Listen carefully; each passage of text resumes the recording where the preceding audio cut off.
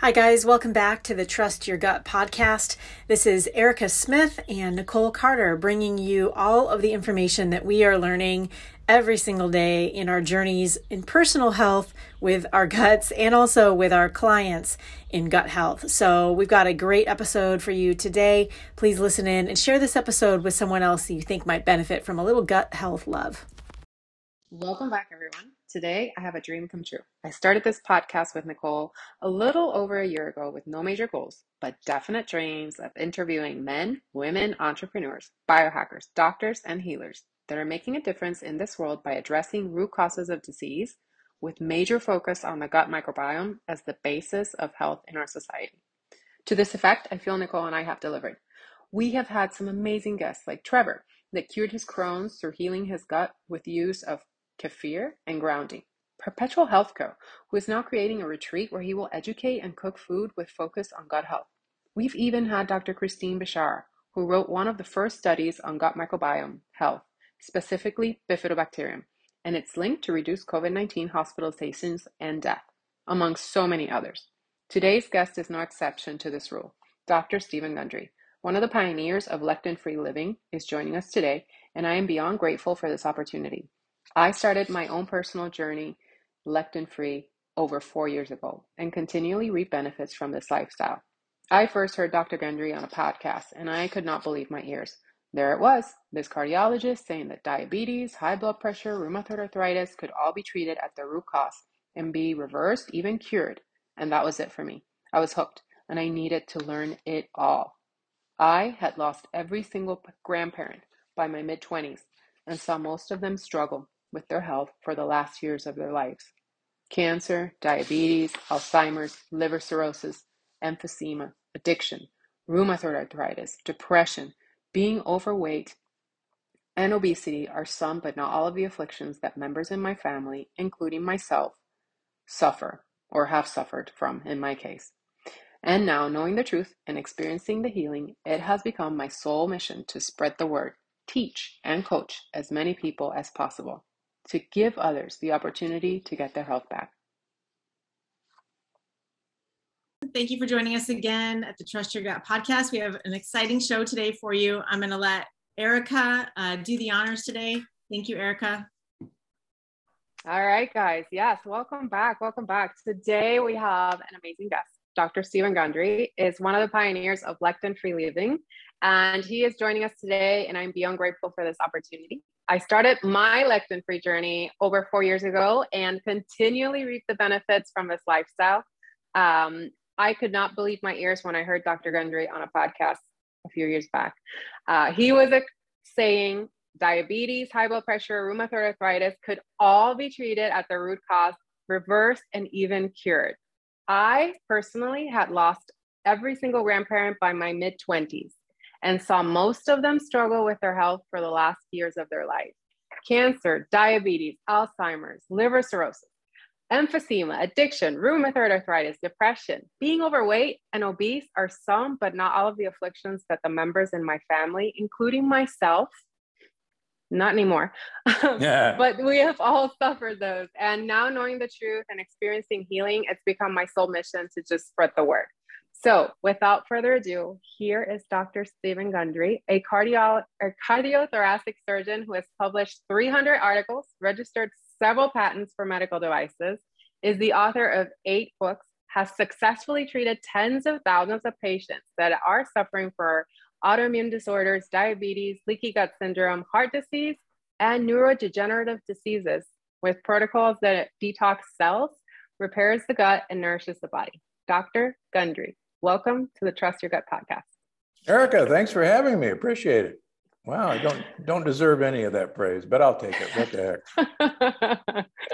It's taken you some years to get here, and I am certainly very, very happy that you've put in all of the work because you've helped so many people, and I'm sure that your work will continue to help more people in the future. So your most recent book is titled Unlocking the Keto Code. Yep. It's yet another mind bender. Yes. I mean, first you took the lid off eating plants, and now you're taking the lid off eating fats. I mean, with you, it's always been more about what kind, when, and how you prepare foods. that provides the best health outcome. And this keto thing has been no exception. It's amazing. Well, thanks. Now, Thanks. It's designed to stimulate the thought process. So it looks like it did in you as well. So that's good. Yeah. So the keto diet is very popular nowadays for weight loss. But can you tell us how or why we even discovered the keto diet?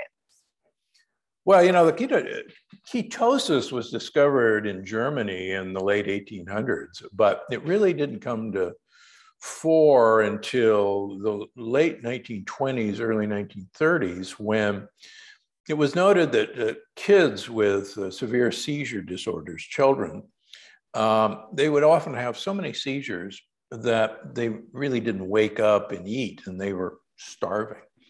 And people noticed that when these kids were starving, their seizures would really dramatically abate. But then they'd wake up and they'd start eating and the seizures would start. So some smart folks at Boston and the Mayo Clinic said, hey, I think these kids, when they're starving, are in ketosis, and there's something magical that ketones are doing to keep these kids not having seizures. And they didn't really know what that magic was, but they noted that the other way to produce ketosis is to eat a very high fat diet. And so the original ketogenic diet, and the term was coined at the Mayo Clinic, was an 80% fat diet, 10% carbohydrate, and 10% protein. And it was actually very effective for controlling childhood seizures. And it was really what was used until the drugs that we use today, like Dilantin and phenobarb, came along, and then it pretty much fell by the wayside. We'll talk about this in a minute, but in the 1990s, these drugs, while great, still had a lot of side effects. And these kids, for lack of a better word, weren't as mentally bright as maybe they would be without these drugs. And so there was a movement to see if they could make the ketogenic diet, number one, more palatable to children.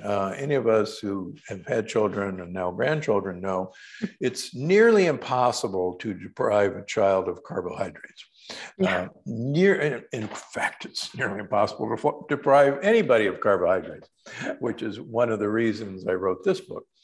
So they found that if they used MCT oil, medium chain triglycerides, that they could actually dramatically lower the amount of fat in these kids' diet, and they could dramatically increase the carbohydrates and the protein that these kids could eat, and they'd still maintain seizure control.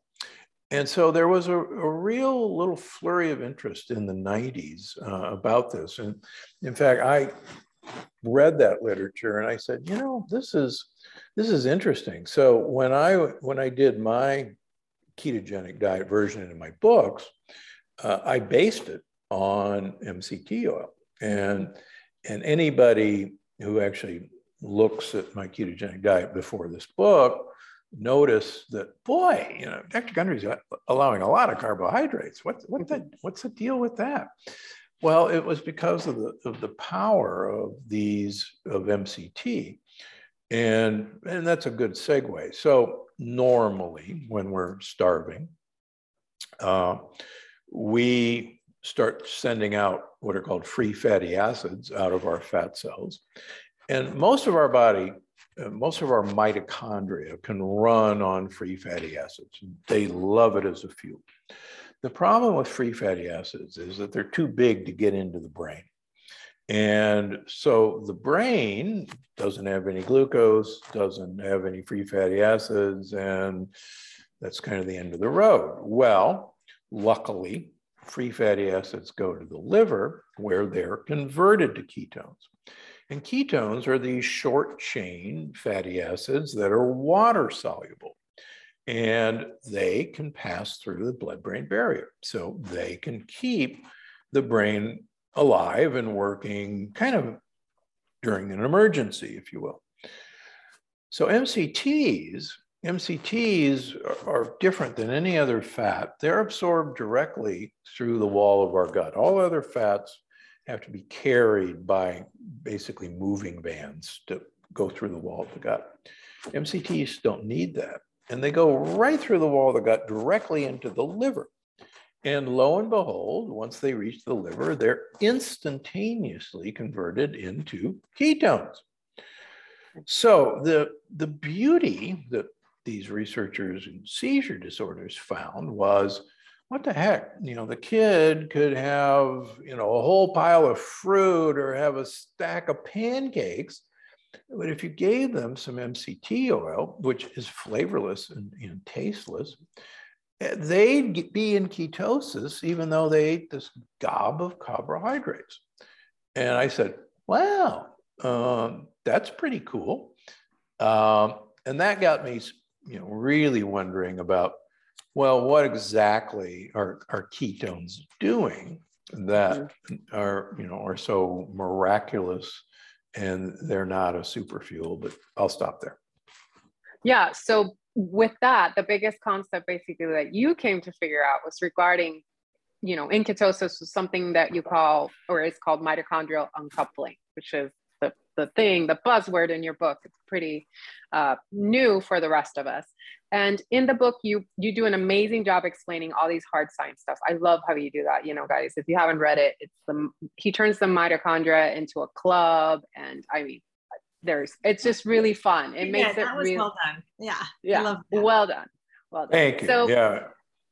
Can you explain what is mitochondrial uncoupling and how do we benefit from it? We don't have seizures. How do we benefit from this? Yeah. So I wish I had a better word for mitochondrial uncoupling than mitochondrial uncoupling. But, and I spent literally 6 months while I was writing the book saying, I got to have a better word for this. And my editor said, we got to do something. The problem is mitochondrial uncoupling is actually well known, and it's a scientific term. And so, to make up a new term kind of goes against, I'm a scientist, among other things. Right. So what the heck is mitochondrial uncoupling? So most people remember high school biology class, and everybody remembers seeing these little squiggly things in the cell called mitochondria. And they're the energy producing organelles in all of our cells. And they literally take the food we eat and take oxygen and produce ATP, the energy currency, adenosine triphosphate. And believe it or not, it wasn't until 1978 that how they did this miraculous thing was actually discovered, and it won the Nobel Prize. Sir Peter Mitchell discovered it from England. And what he found was that there's this complex series of events that happens in mitochondria where protons and electrons are energized. They are brought to a fever pitch of wanting to, lack of a better word, mate with each other in the club. And there's loud music, there's drinking, and there's mitochondria. And the purpose is to couple with somebody, and that's what clubs are useful for. So hopefully, these coupled electrons and protons and oxygen leave the end of the mitochondria through a one-way, actually circular door and the turnstile. And as they leave, they actually generate ATP. And there literally is kind of a turnstile that you can see in an electron microscope. Okay, so that's cool. But as anybody who goes clubbing knows, a lot of other bad things happen in clubs. There can be too much drinking. There can be some unsavory characters. There can be lots of coupling with people you probably shouldn't be coupling with. And it's very damaging to the club. And so there should be a design that there should be emergency exits in the club instead of just one way in and one way out. So that if things are getting crazy, you can get out of there quickly. And it's, it would be a code violation not to have emergency exits. So it turns out mitochondria have emergency exits. And there's actually 5 emergency exits, and they're controlled by what are called uncoupling proteins. And that's where the name came from. Uncoupling basically says, normally, we should take oxygen and we should take protons and electrons and we should couple them and produce ATP. But what would happen if a lot of those protons don't get to couple, but instead go out these emergency exits? Well, you'd still be clubbing, you'd still be burning oxygen, but a lot of the people who would normally couple, uncouple and leave the club. And that kind of diffuses everything for a while, and things get back normal until the whole process starts again. So does this actually happen? Well, it turns out it does. And one of the things that amazed me was a paper I discovered that was written by a PhD by the name of Martin Brand in 2000, not long ago. And he wrote this little paper called Uncoupling to Survive.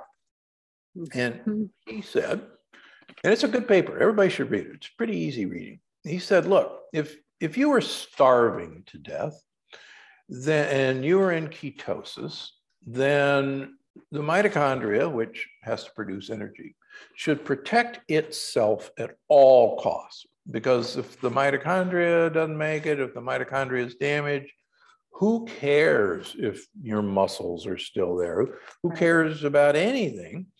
You got to have your mitochondria. So if these conditions are met where ketones are present, then mitochondria ought to be signaled to protect themselves at all costs, and that includes wasting this energy. And you go, well, wait a minute, if there's not much food, what a stupid idea.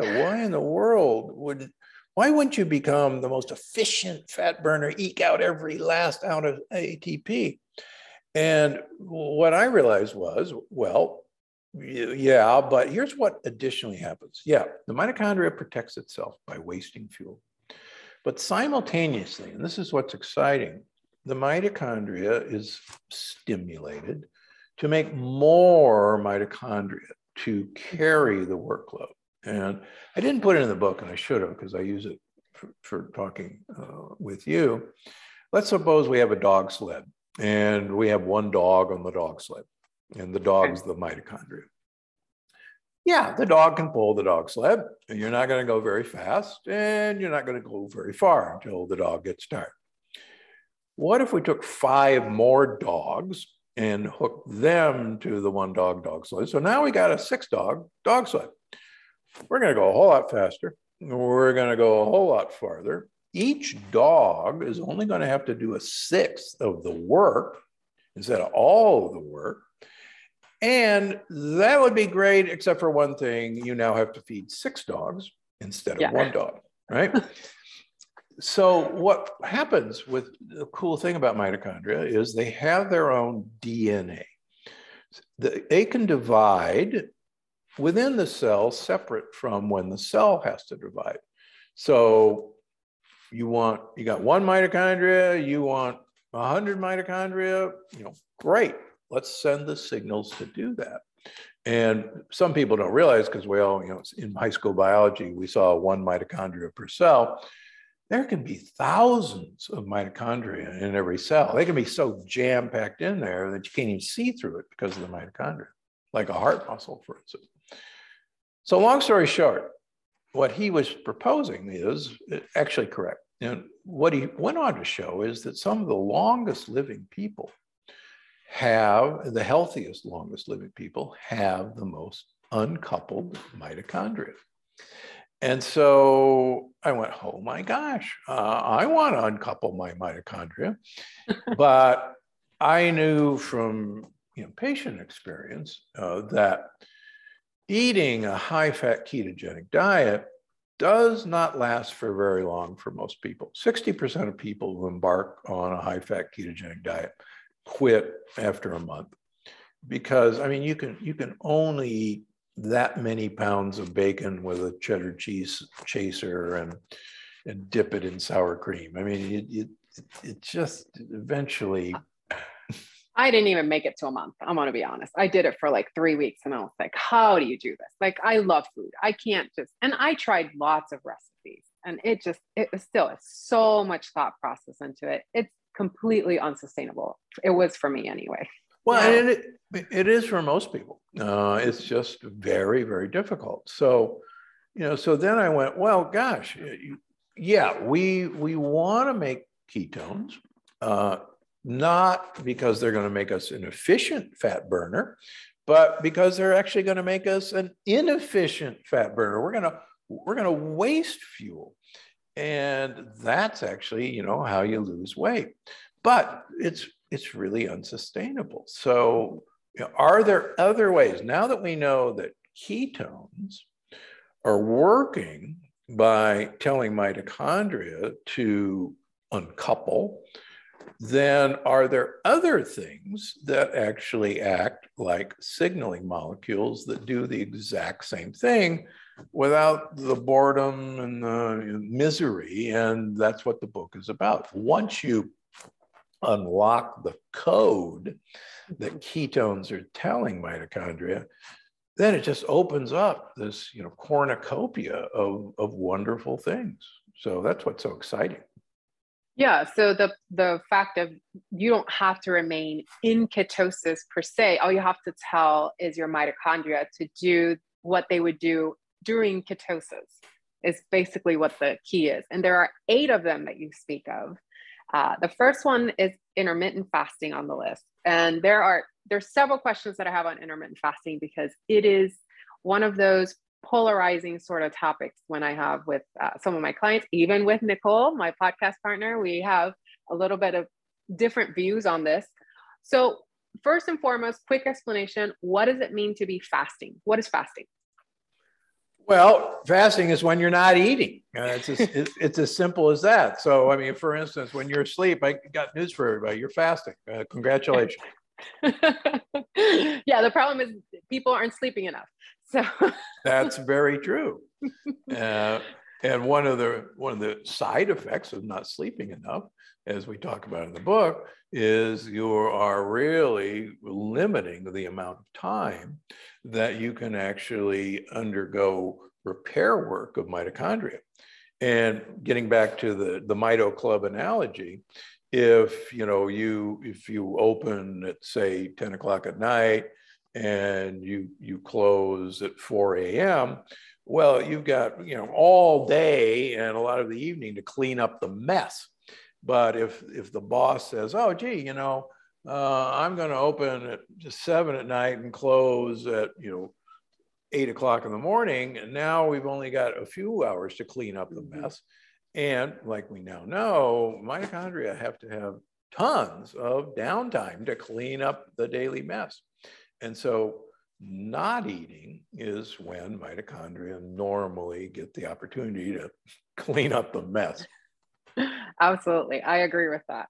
So what is the difference then? And I might get this a little bit more myself because of my past and the fact that nobody's ever looked at me and thought I was fat or anything like that. So a lot of people hear me say intermittent fasting and they think I'm starving myself.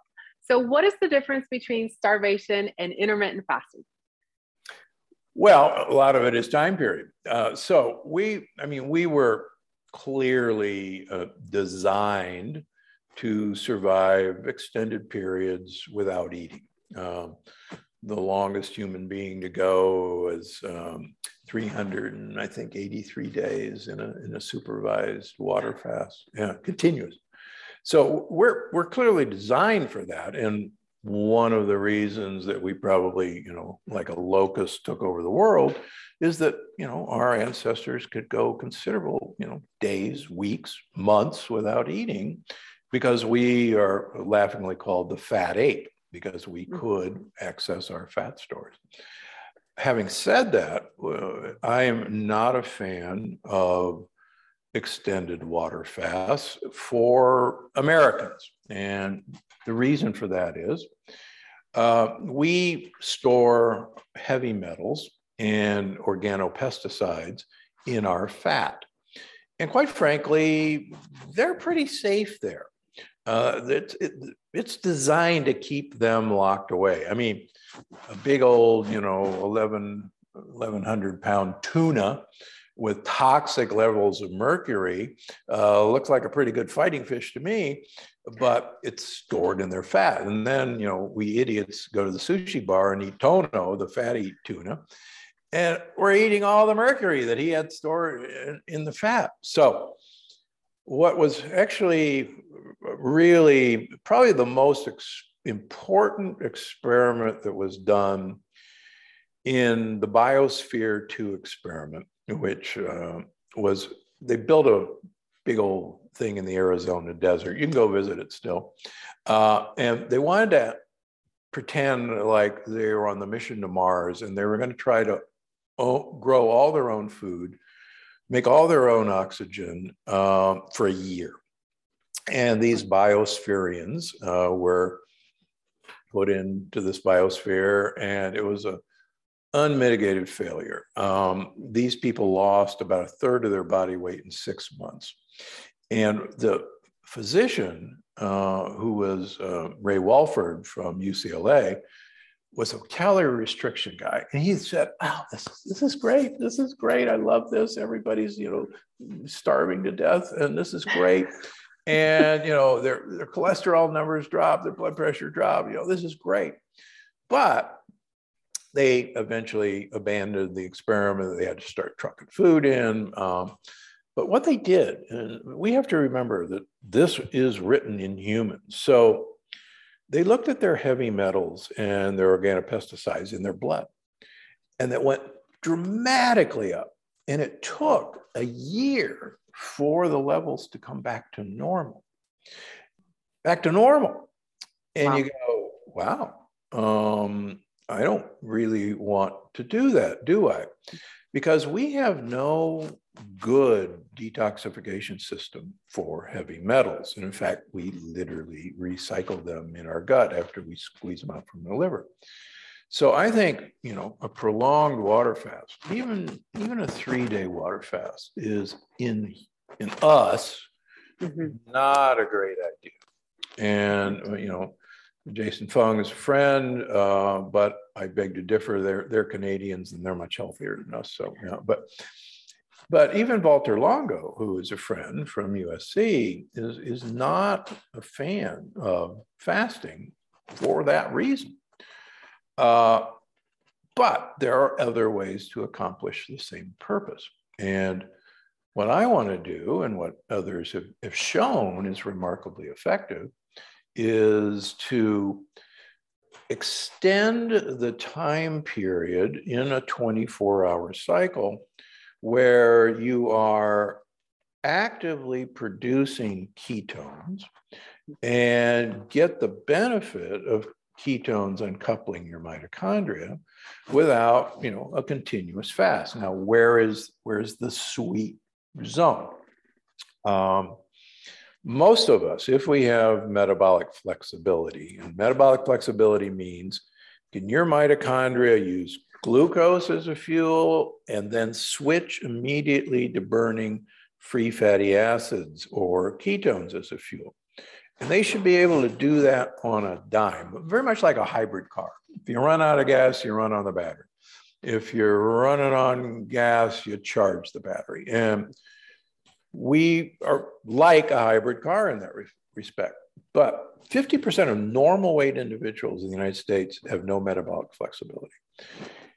80% of pre-diabetic have no metabolic flexibility of overweight individuals. And in obese individuals, 99% have no metabolic flexibility. So if they stop eating, they can't start burning fat as fuel. Sorry, they just can't do it. And so where's the sweet spot? Well, Dr. Matheson from the NIH, looking at studies, thinks that 6 hours is probably the perfect sweet spot, beginning eating and finishing eating. And that looks simple. You start at noon, you finish at 6.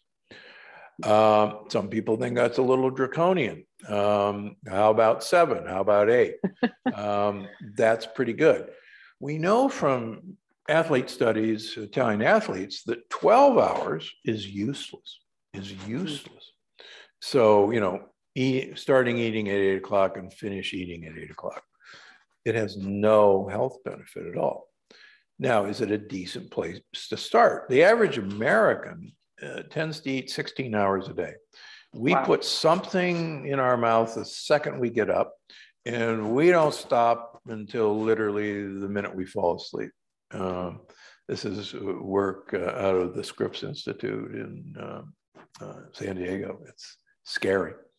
I think that there's a lot of truth to that. And that's probably one of the things that shocks people the most too. Like when I say you're going to wait to eat, when I have clients, you're going to wait to eat a couple of hours after you wake up. And, if they've never done that, they're like, what?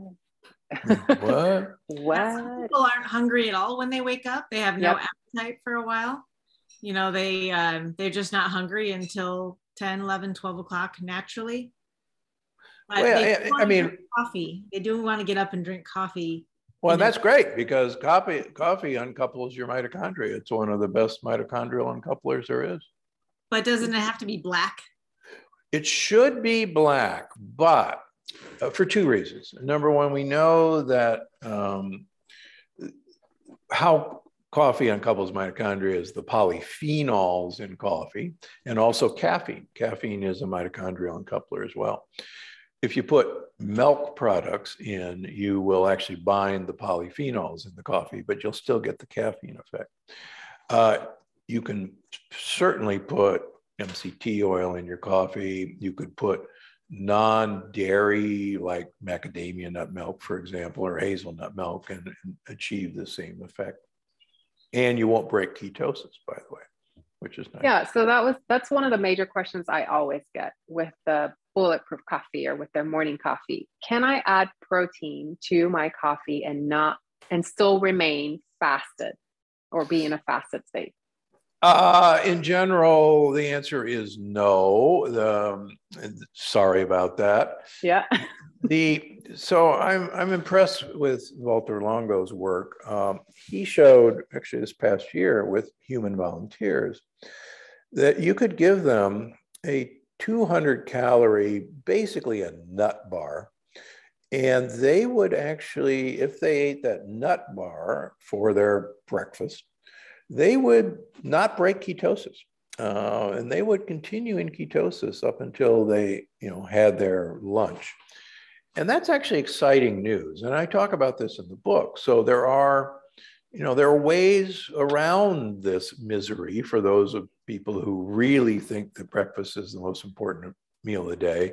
And, thank you, Kellogg's Corn Flakes and Post Toasties, because breakfast is the least important meal of the day. I mean, really, do you think our ancestors crawled out of a cave and said, "What's for breakfast?" There wasn't any breakfast. There's no storage system. There's no there's no cupboards. There's no refrigerator. Toasters. Yeah, we had to find breakfast, and you look at hunter-gatherers, modern ones, they don't eat breakfast until 10 or 11 o'clock in the morning when they find something to eat. Breakfast, we think, was invented in the Industrial Revolution in England. And what would happen is that men would be sent off to work very early in the morning, and they'd work all day. There weren't lunch breaks. There weren't, health breaks. Well, you got to have a 15-minute break. and they'd stagger home late at night. And so women would make their husbands, a breakfast before they went off to work because they knew they weren't going to eat until, late at night. And it's interesting. That's actually what we now call the Ramadan diet. And I write a lot about it. Has its own health benefits. But breakfast is this crazy, brand new nutty invention. And so I have a question about that, because a lot of people will say that if you don't eat breakfast in the morning, your cortisol level will get too high. Oh, I love that. So my last book, I debunked the cortisol myth. I measure AM cortisols in my patients for the last 25 years, every one of them.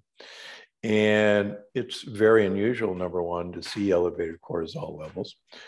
We got a great fix for it if they have it, but there's no correlation between cortisol and weight gain, number one.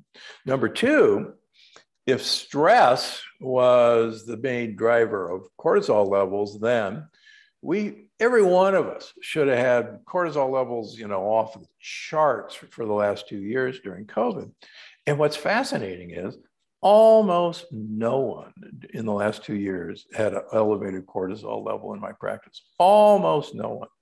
So please, elevated cortisol, I guess, sells books or something, but it's not real. It's really not real. Okay. Okay. So to finish off this first key here real quick, because this is something that you went through on the book that I think people aren't really considering when they're doing prolonged ketosis. And it is that it can make you insulin resistant. Absolutely. Which is something that we started on ketosis to become insulin flexible. And now what are we doing? Yeah. And again, think about it. So think about it from the mitochondria's standpoint. If we accept that if we're in dire straits, mitochondria should do everything they can to protect themselves. And the signal that tells them to do everything they can to protect themselves are ketones. So imagine now you're in continuous ketosis, 24 hours a day, day after day. There is only one possible explanation for that, and that is you are starving to death. And now anybody else that uses fuel becomes in the body becomes your arch enemy, because that part of the body is going to take your fuel. And so it's no wonder that this protective system would be to take the major consumer of fuel, muscles, and make them insulin resistant. And in fact, you wrote about this in the first book. You can take trained athletes and put them to bed rest for 48 hours, and their muscles will become insulin resistant. Why? Because the only possibility that would have happened was that this athlete was injured and couldn't move. And so these protective mechanisms kick in. And so you see, you hear all my friends saying, oh, it's normal to have a fasting glucose of 120 when you're in ketosis, or it's normal to have insulin resistance in ketosis. That's fake. That's not real. Well, I'm sorry. That is real. That's why this is happening. And why would anybody want to do that, right? We were designed to come and go on a 24-hour basis in and out of ketosis. And even seasonally, we were designed in winter to be probably much more days in ketosis than we were in the summer. Yeah, and I think that at some point, maybe we can work together and write a book on how this works for the female, right? Because it's a general, right? So we have like cycles of the day and the night, and then we have all this thing, I'm 41, there's a lot of stuff coming down the pipeline. I need to start thinking about other things. And as women, we don't even know this. And most of the science is written in, for the male perspective or the male body. Sure. So I think, maybe later on we'll talk about that cycle. Right. Well, go ahead.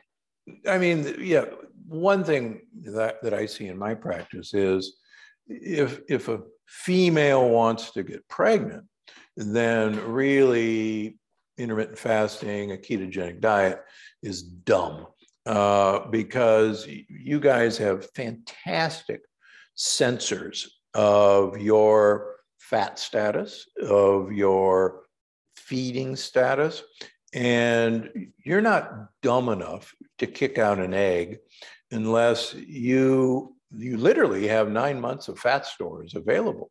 And I can't tell you, I take care of a number of elite female athletes, and they can't get pregnant, and they usually don't even ovulate. And and they want to get pregnant. I said, great, we're going to put 10 pounds on you, stuff your face, and the phone rings, say, "Hey, I'm pregnant." Oh, imagine that. Well, the censor said, "Hey, this is our chance. Look, time's right. Let's pop the egg out and let's get it going." Yeah, Absolutely. So, I agree.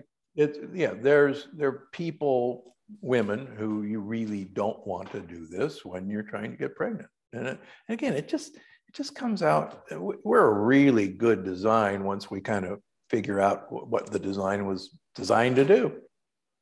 Yeah, that's why I always say, know your gut bugs, because then you feed them and then you're good. And now knowing, how the mitochondria, which in essence is a separate gut bug, like you've been talking about, it just lives with it. It's knowing who you live with is sort of important, because they're in your house and they're like letting whoever in or taking anybody out. And so know your people. I think, wasn't there a defamation trial all about that recently? Great advice. Know who you live with and who's living in your house. Oh my goodness. That's a little off track. Perfect. It was completely perfect. So we have a few other keys, and I know we don't have an extreme amount of time. So I'm going to run through a few of these so that our listeners know what they are. Number 2 is polyphenols, which if you've read your books, you kind of know about that. Dietary fiber, fermented foods, polyamines was number 5. What the heck are polyamines? Yes. So that was one that I was already eating all the food, but not necessarily, I think not everybody knew that they were polyamines and what they do. Yeah, so polyamines are a class of compounds that are primarily produced in fermentation. These are just by themselves amazing uncoupling compounds. I just released a new supplement that has spermidine in it. I can let you guess where that was discovered. And it actually has some incredible mitochondrial uncoupling processes, and it also makes senescent cells die, but that's a totally other subject. But so aged cheeses are loaded with these polyamines. And there's a beautiful study I cited a few books ago of some Italians. They looked at Italians who ate Parmesan cheese versus Italians who didn't eat Parmesan cheese. And it was a male study. But the men who ate Parmesan cheese actually had much better vascular health, had much better flexible vascular arteries than the men who didn't eat Parmesan cheese. And it's because the polyamine content is very high in Parmesan cheese. So have yourself some aged cheese. Don't take the blue pill, just do the Parmesan cheese. I'm pretty sure that's what he said. So the last 2 were hot temperatures cold temperatures, hot temperatures, and red light therapy. Now, this past winter, I started walking outside during the wintertime with as little clothing as I could, without offending anybody around me, and also without being like completely uncomfortable. Because even though I'm in Southwest Florida, like some mornings were like 38 degrees. Yeah, you get nippy. Yeah, it was nippy. But I didn't necessarily know what I was doing mitochondria uncoupling wise. So I found that out later. This has just been sort of a popular therapy that's been going on. And, cold and hot, is one better than the other? Is there an end result you're looking for? Well, they actually are activating the exact same thing. And we now realize that both of these therapies uncouple mitochondria. That's how they work. And it's a protective mechanism. When I was doing heart surgery research, we discovered that there were these compounds called heat shock proteins. And that heat shock proteins, we didn't know why, were very protective of heart cells. And we designed bunches of experiments that just before stopping the heart for an hour, we would cut off the blood flow to a part of the heart for 5 minutes and then release it. And we'd show that if we did that before we stopped the heart for an hour, that part of the heart would be much better off than if we didn't do that. And we thought this was what's called a hormetic effect, that which doesn't kill me, makes me stronger. But we now realize that this is a signal that, things are about to get really bad. Cold. Things are about to get really bad. 140-degree sauna. Things are about to get really bad. Mitochondria, protect yourself at all costs. How are you going to do that? You're going to uncouple yourselves so that you can ride out this storm. Believe it or not, in Palm Springs in the summer, we can reach 120 degrees. And we're very popular with German tourists. And they just come out and uncouple with us, I guess, Oh my gosh, I love that. I have a question about, you mentioned, okay, so the heat therapy, the light therapy, the cold. By the way, I jump in the Pacific for my cold therapy. Hopefully that's cold therapy, yeah. And you mentioned fiber, and I just wanted to ask this because a lot of my clients are inflammatory bowel patients. And a lot of them have done really well omitting most plant foods, at least for time. Yeah. And a lot of times it's because of the fiber. So do you have a position on, whether that for inflammatory bowel patients should be different, or even the carnivore diet? A lot of people use that for a time being. Any thoughts on that? Well, some people have accused me of being the father of the carnivore diet because there are a lot of plant compounds that do not like us, and I've made my fame talking about lectins. It's very clear, and 80% of my practice now is autoimmune disease and bowel issues. And so, yes, removing these offending plant compounds or neutralizing them by pressure cooking, for instance, is, I think, one of the keys. It's silly for people to say, well, here, you're going to heal your gut by taking all these compounds, and yet they keep putting the things that are, ripping their gut to shred. They're having razor blades for breakfast, lunch, and dinner, and they're taking all these healing compounds and wondering why I'm not getting better. So I don't mind an elimination diet at all in these patients, and we have a lot of people who have come to me who have done well on a FODMAP diet, removing all fermentable starches and sugars. But we have to realize that the gut microbiome is absolutely positively dependent on fibrous foods to not only make them grow and divide, but also to produce what are now called postbiotics, which are really one of the keys to long-term health, because among other things, postbiotics uncouple your mitochondria. So we do a lot of food sensitivity testing now. We don't do food allergy testing anymore, and we identify the specific compounds that can be mischievous. But yeah, there's nothing wrong with doing a kind of a full elimination diet and then adding things back. But I'm just dead set against a FODMAP diet as a long-term healthy diet, because you're literally starving the most important part of you to death. Yeah, makes sense. I did the carnivore diet for 2.5 years, and it did cure a pretty nasty case of ulcerative colitis that I'd had for 7 years. So it did work, but yeah, I think at some point you got to feed the bugs again, and I don't think you can do that without some kind of plant food that you must be able to tolerate. Yeah, and I think as we're beginning to understand what we should take away, what we should put in, I knock on wood, ulcerative colitis and Crohn's are two of the easiest things I have to deal with, quite frankly. Most people with Crohn's and ulcerative colitis, just following the yes and no list in the plant paradox, 90% of them resolve. Just doing that. So that's exciting. The other thing that most people don't realize, we are profoundly deficient in vitamin D in this country. 80% of Southern Californians are vitamin D deficient when they, because people are throwing sunscreen on. Yeah, and sitting inside. And unfortunately, I've got a pretty hard out because apparently somebody else might want to talk with me. Can you imagine? Oh, come on. No, thank you so much for your time. I look forward to maybe having you again.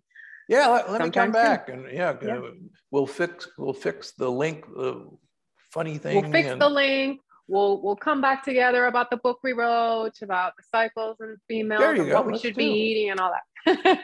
Yeah, we should. I mean, I have a wife and 2 daughters and 3 female dogs. So doggone it, I'm ready to be, as you know, I am a huge advocate of females getting the attention you guys deserve for your complaints. Not a day goes by that, I don't have a female new patient going, you mean I'm not crazy?